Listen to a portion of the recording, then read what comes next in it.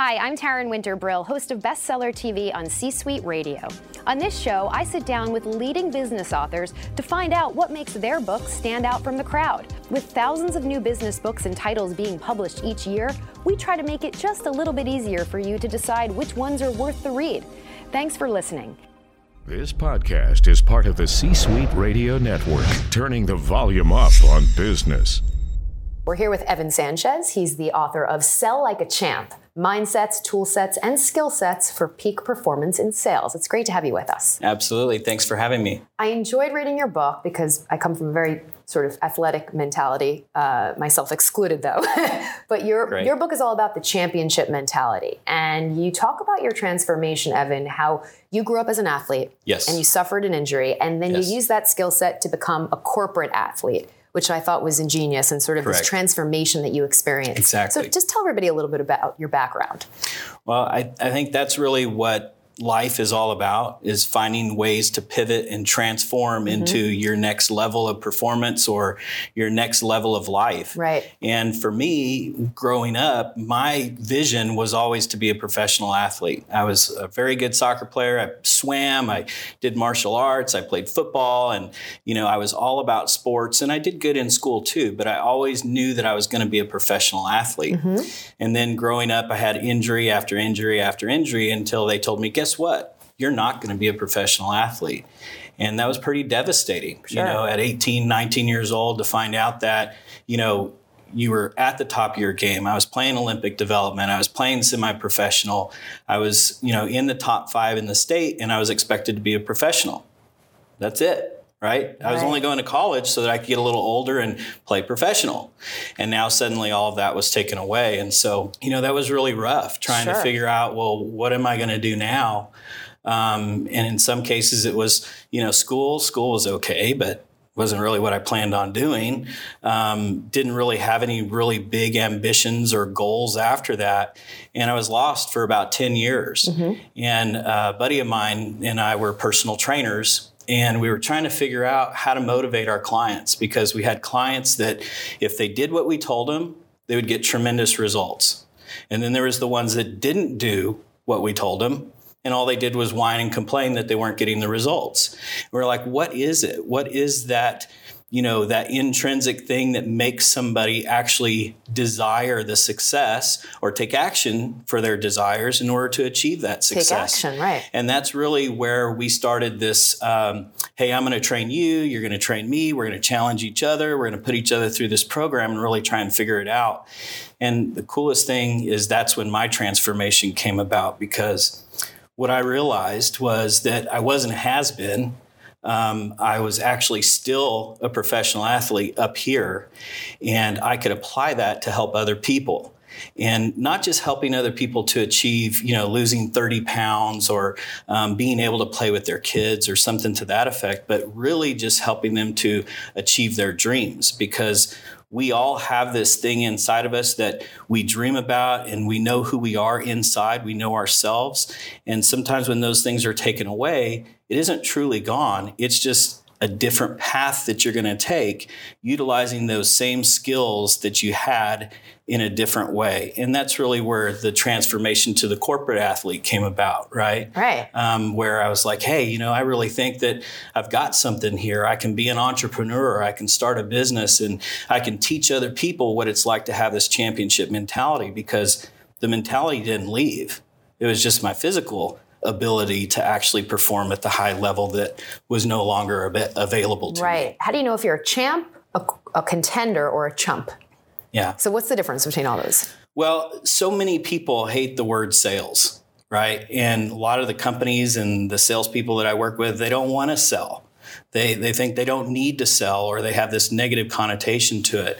And so in the portrait of a sales champ, when we create that portrait, what we do is say, basically, if you're selling like a champ, you're helping others. You're helping to build one another up around you. You're doing it with a positive perception. You have high levels of energy. You're focused on what you're doing, and it's for a good thing. You're solving problems, and you're helping people get what they want. Right. Who doesn't want to do that?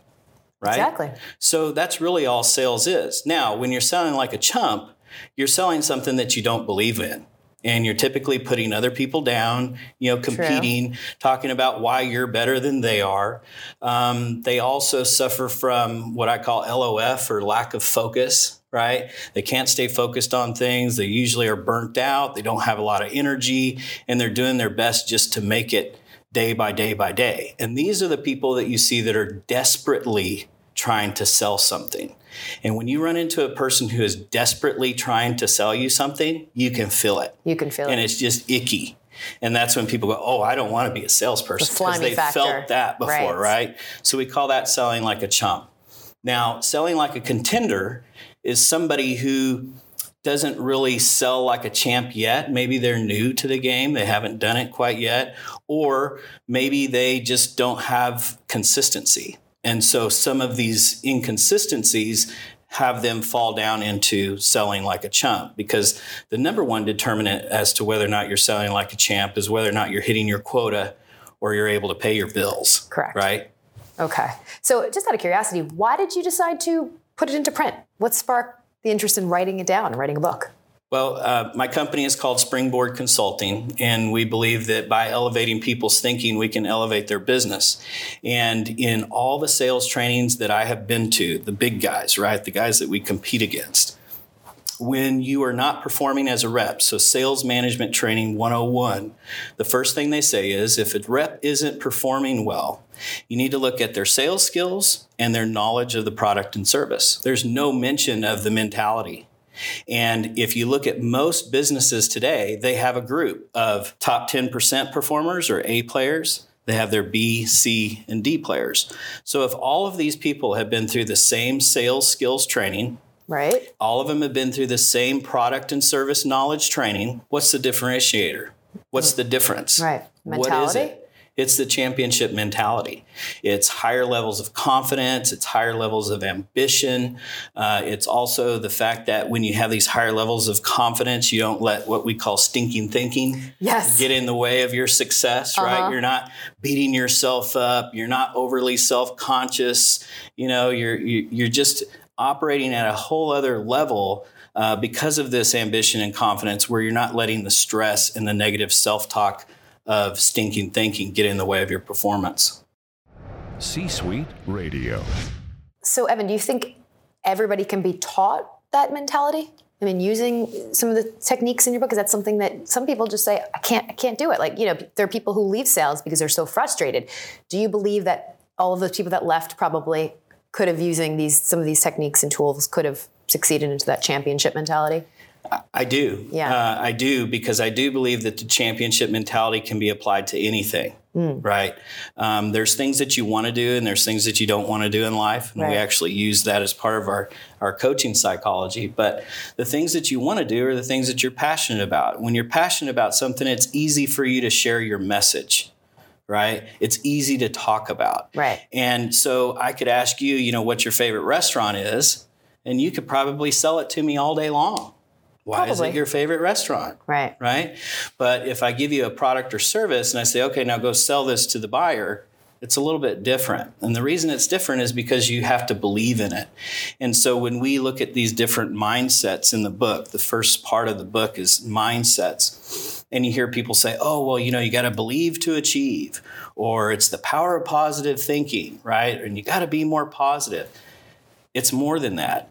It's about meeting you where you are, right? Because some people may say, oh, yeah, I believe in the product and service, but maybe they don't know how to put their vision into action. Maybe they are overly stressed, so they're not able to be positive. So through our breakdown of the different mindsets, they kind of build upon one another.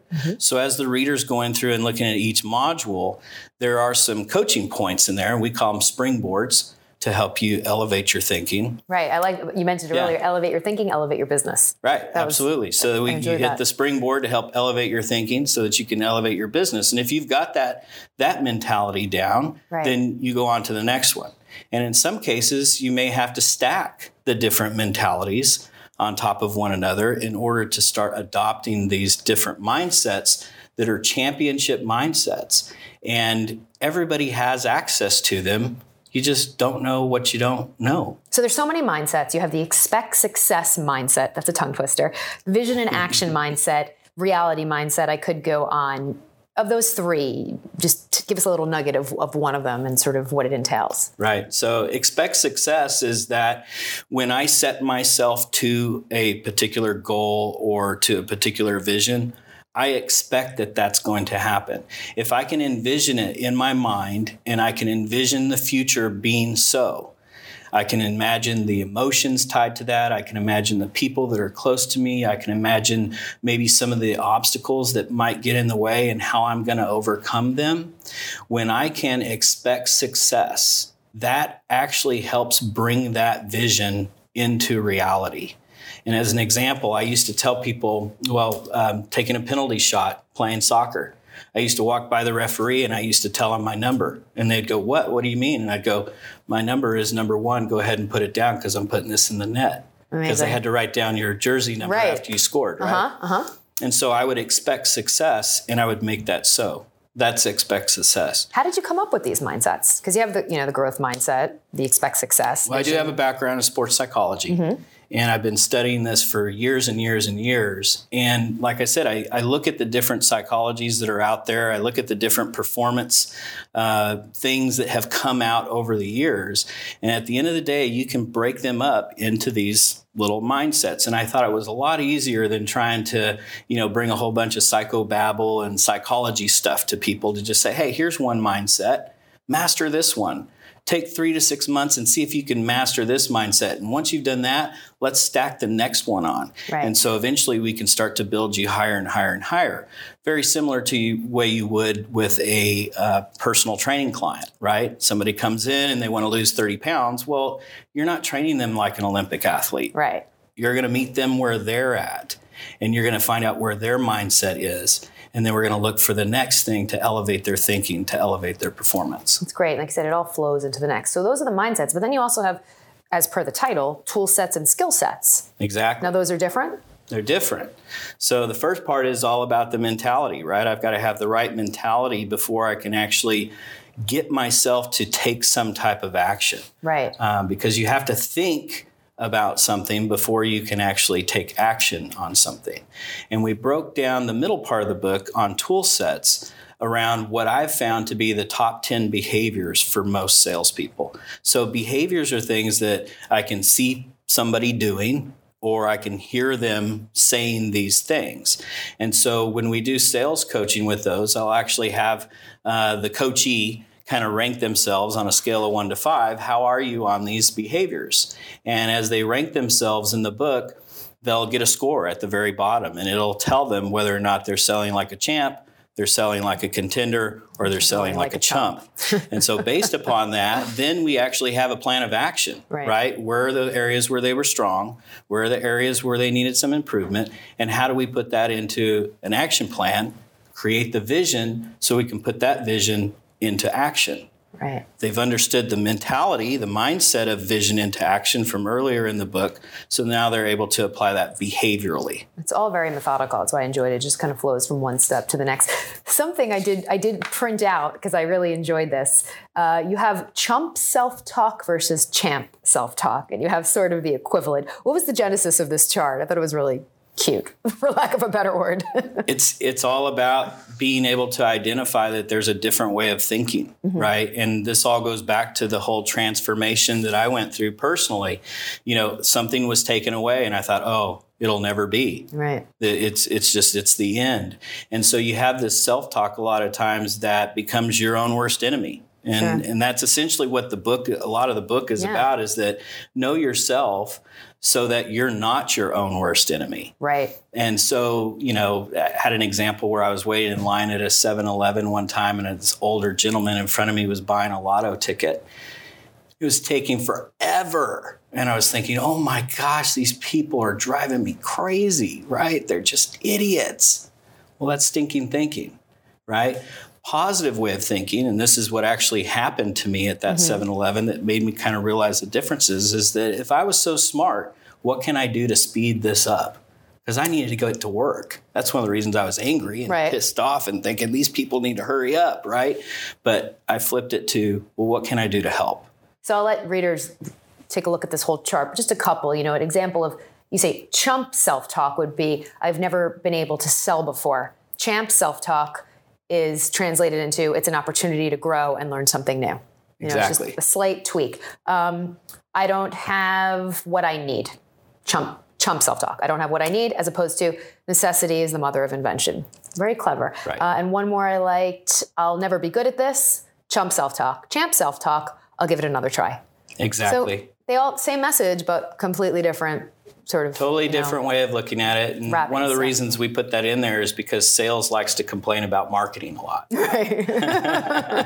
It's very true. And conversely, the C-suite, the CFOs and finance like to complain a lot about the salespeople. Right. So, when they're looking at these different areas and they're having these different conflicts within the office, there's chump self-talk and there's champ self-talk.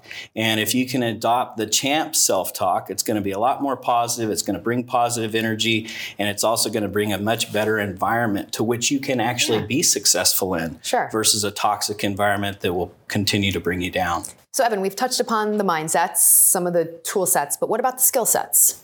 Yeah, so the skill set section is the third part because it also takes skills, right? I said in the beginning that if you're wanting to train a sales force or you're wanting to improve your own sales performance, there are sales skills that have to be learned, and there is product and service knowledge. And then, of course, there's the championship mentality that has to be applied. These sales skills, however, are very important. And it's not so much about the type of sales, because nowadays you have, is it better to be a consultative salesperson or a relationship-oriented salesperson, or the challenger sale is a real big one that's out right now. And at the end of the day, it all really comes down to how well can you communicate? How well can you share your passion and your message and get it out there to help other people? And the primary skills for doing that is really knowing yourself, knowing how to control yourself so that you can build trust and rapport with others faster, and understanding how to know somebody else's preferences. What are the things that they're going to be looking for based upon their own communication styles? And then how can I modify in order to do that? So the whole last section, we don't just leave sales skills out. Mm-hmm. There's certainly some specific sales skills that we've found that really help to amplify any type of sales process, any type of sales style, whatever you have done to this point. If you apply these sales skills, you will elevate your performance. Right. This isn't new, but I like how you package it. We've heard this stuff before, but chump versus champ, it's, the alliteration, it all works. So, the positive mindset, right? So you're right. Most people, their internal self-talk, 80% of it is negative. Mm-hmm. So how do we flip that to being 80% positive? It's true. And it's amazing. I mean, your story, we touched upon in the beginning, just your transformation as from an athlete to a corporate athlete. It's really incredible, and just you really feel for you because you give us so much detail and sort of what you experience. So it's a great read, and it really flows. It was really a difficult time, and it was also a good time to overcome and to move forward with. Yeah, absolutely. It must have been cathartic too. Yeah, absolutely. It was moving from anger to joy. Right. It's a lesson. This is your first book, so congratulations. Thank you. Slam dunk, the championship mentality. If you'd like more information on the book, just head to our website, csuitebookclub.com. That's c-suitebookclub.com. Like what you just heard, visit c-suiteradio.com. C-Suite Radio, turning the volume up on business. This podcast is a part of the C-Suite Radio Network. For more top business podcasts, visit c-suiteradio.com.